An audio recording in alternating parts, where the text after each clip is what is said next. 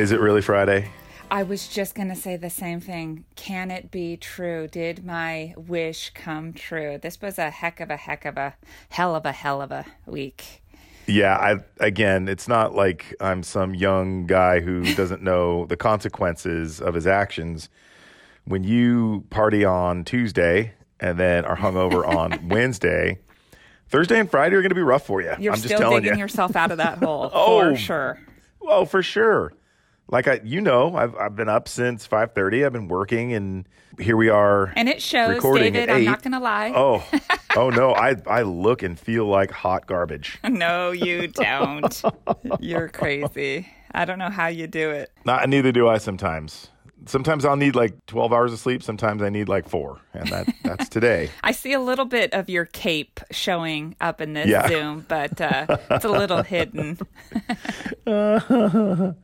Well, Michelle, take us into our gift of the day, because this is a really good one. It's one of my favorites, in fact. I love that you said that. You always say that, but I felt like there was you meant it more so this time. And here goes. How will you be remembered? Is it just me, Michelle, or is it more of a private thought for people? Because I just don't hear that many people openly discussing how they desire to be recalled after they're gone. I have to believe that it's a momentary thought. I don't think people ponder it, but it certainly has to enter the brain at some point. Like, ooh, do I want them to remember me like this? But I don't think it's contemplated to the elevated level that you're talking about right now. I agree with you. I don't feel like there's a consistent consciousness. I think that you're right. I think when people really contemplate it, it's usually after passing. Yes. Right. Like a funeral. It's like, oh, that person's funeral sucked. Hopefully mine's better than that. And then they go about their business after they eat their little cucumber sandwiches at the reception. Yeah, and terrible coffee. Yeah.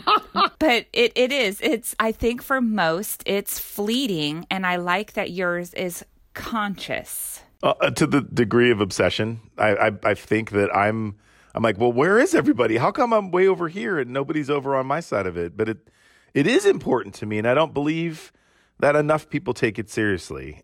And it might be that most of us don't contemplate the finality of life, right? Or that we think that we have no control over how we're going to be remembered, that people are just going to remember us how they remember us. Right. Or perhaps it's that people simply don't care what happens after they're gone. I hope that's not it. Me too. I really do. Because then they have no skin in the game, right? Right. They have no skin in the game in life. Right. But again, my question to everyone is, why be here if not to leave the planet better than you found it? Yeah. What better way to do that than to positively impact humanity to the degree that you will be legitimately missed and spoken fondly of for generations to come? Yeah, you won't just be like an opening day movie where it's a lot of hype the first day and then really forgotten by the next. Right. Or straight to video. Even worse. Or straight to cable. Right, or shelved. Made for TV. Or shelved. Oh my God, that's great. Well, and I think that that's a perfect segue into a very special and very personal story for a Friday. And I officially dedicate this episode to an old friend. Not that she's old, but to a friend that I've had quite some time ago. And her name is Ronnie. What is up, Ronnie? So Ronnie and I met after I moved to California from Jersey. We attended grammar school together. We lived right around the corner from one another, and we would often play together. I think that's kind of funny as an adult saying that we played together, but that's what we did. Now, Michelle, I know how much shit I talk about social media. Yes, you do. And I'm willing to take some of it back. Emphasize some. Yes. Very little, but there is a crack. There is a crack, and I'm seeing through the crack. And I'm humble enough to admit that I've maybe misjudged it just a little bit. Okay. And here's the reason why. Another old friend of ours, mine, collectively, between Ronnie and I, his name is Seth. We've talked about him, give him a shout out a few months back.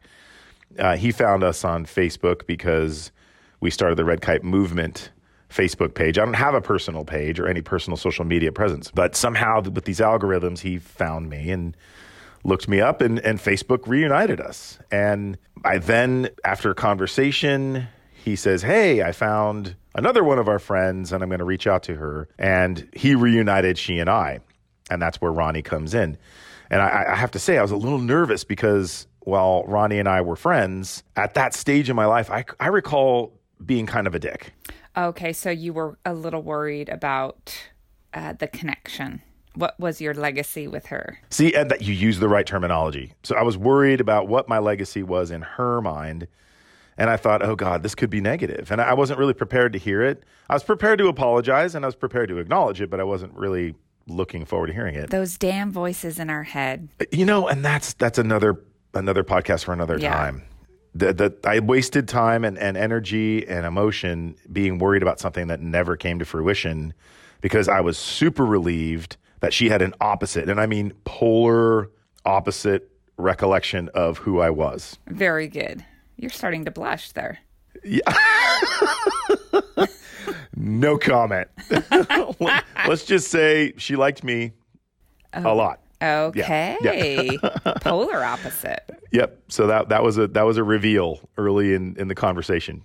So I was relieved. I was really relieved. But what struck me square in the heart was that despite all the time that had passed from my mother's death, I had an immediate urge to reach out to my mom and to let her know that I had heard from Ronnie, because I know my mom would have been excited. And it's one of those split-second moments where you reach for your phone and you're like, fuck, that's right, they're dead. Mm-hmm. Yeah. Right? It's just a sinking feeling in your gut, and you just kind of wish you had one more minute, right? And that's, again, it kind of goes into tomorrow's podcast as well. But I was jerked back into reality when I remembered that my mom was gone. And while that urge was there, it was really because she and Ronnie were so very close. Okay. And my mother, again, I've sung her praises for so long, but she really was a special person, and she treated Ronnie with incredible respect, more so than other folks. And she championed her while, let's be completely blunt and honest, a lot of people were not nice to Ronnie, period. And my mother saw that, and she made sure that Ronnie felt special. So I was dreading the unfortunate eventuality of Ronnie asking about my mother. And of course, because she was so close to my mother, it was literally within the next 5 lines of correspondence that she inquired about her and wanted to see how she was doing. And that was like a knife in my heart. Sure. And I had to explain that, I was afraid that she would ask. And as expected, Ronnie was saddened by the news, but rebounded with a real cherished gift for me. She shared one of her most fond memories of my mother. I had vague recollection, but of course, this is reinstated by this connection that I now have again with Ronnie. My mother was a Girl Scout leader, of course. Really? You say, of course. I don't picture your mom being that, compartmentalized. I see her as more of a free spirit. She would have... I feel like your mom maybe would have been asked to leave, because she was too fun. You know too much shit about my mom.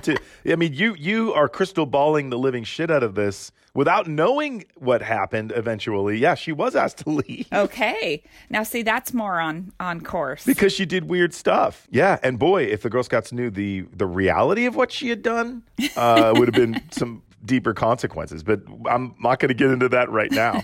Maybe at a later podcast. But at any rate, you're right. She was the leader for my sister's troop. My sister was 2 years younger than me. Ronnie was 1 year younger than me. So Ronnie couldn't be in the same troop, but she really, really wanted to be in the troop. So my mother recognized that desire, and that became part of this magic for Ronnie. Being that my mother was so compassionate and creative, like you're saying, and underscore deviant, she invited Ronnie to join the troop, but as her assistant leader. See, now that's just out of the box thinking right there. Exactly. Who does this? I mean, yeah, that's terrific. So this way, and it just writes itself, but just to put it out there and be specific, Ronnie not only got to participate low key, she got to also have an elevated position of power, which she really relished. Yeah. And it was a memory that I then vividly recalled, but wouldn't have without that stimulus. and I was overwhelmed with the warmth.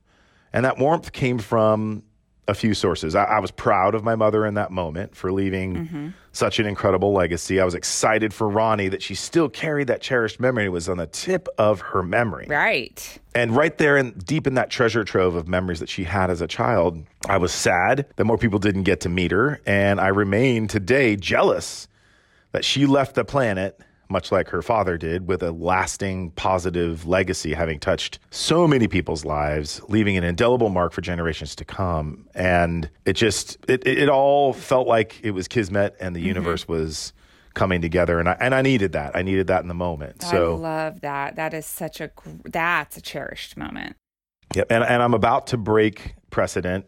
We very rarely mention first names, but I'm going to mention last names just so people know who these people are. And so when they listen to this, they'll be maybe a little bit giddy about it, maybe not pandering or anything, but maybe they'll remember me in a fond reflection, and maybe this could be part of my legacy. So on this day of bonding, I want to publicly thank Seth Kaufman and Ronnie Heitkamp, and of course, my mother for this magical moment of bonding. For all four of us together one last time, one of us being in spirit, but the other three relishing in the fact that she was such an amazing person. And as you might guess, listeners and Michelle, my question to you all listening is, what do you get from today's story? Are you just kind of listening and, oh, that's a neat story? Or are you actively looking to leave a legacy?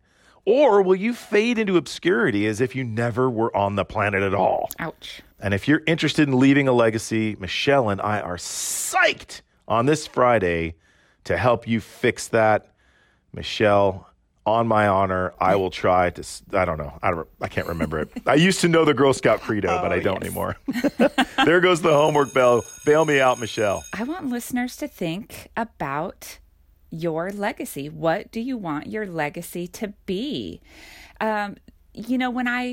After listening to this, after reading this, there's a great book, and it's one of those little pocket-sized books, super thin. You could read it in a day, and it's called The Go-Giver, and it helps you realize the potential and strength in relationships that you innately have within yourself. So through this little book, personally, I learned that I love to bring people together and connect them because they'll benefit from that relationship. I never knew I liked that. And I think it's cool to realize and state out loud, put a name to what your strengths are. So I love putting people together. Wow, I am going to go get that book. I didn't know that existed. Yeah, and it's one of those corny type books like Make Your Bed. Like, it's one of those just easy reads. It's super uplifting. But if you get the message and you get the lesson, it kind of doesn't leave you. I like that. Yeah. And it's always in the back of your mind as a reminder of, oh, this is who I am. Let me accentuate who I am and capitalize on it. Yes, let me elevate who I am. Awesome. And does it show weaknesses at all so that you can know what your blind spots are to work on them? So it follows this fictional character, and he is the weak spot. So it's like he is us learning this lesson from others. Huh. So yeah, it shows it. Yeah, I'll pick that up and maybe we can add to it somehow. Ooh. Hey, something to think about. While you're thinking about that book, get out there and fly that kite. Yako Key.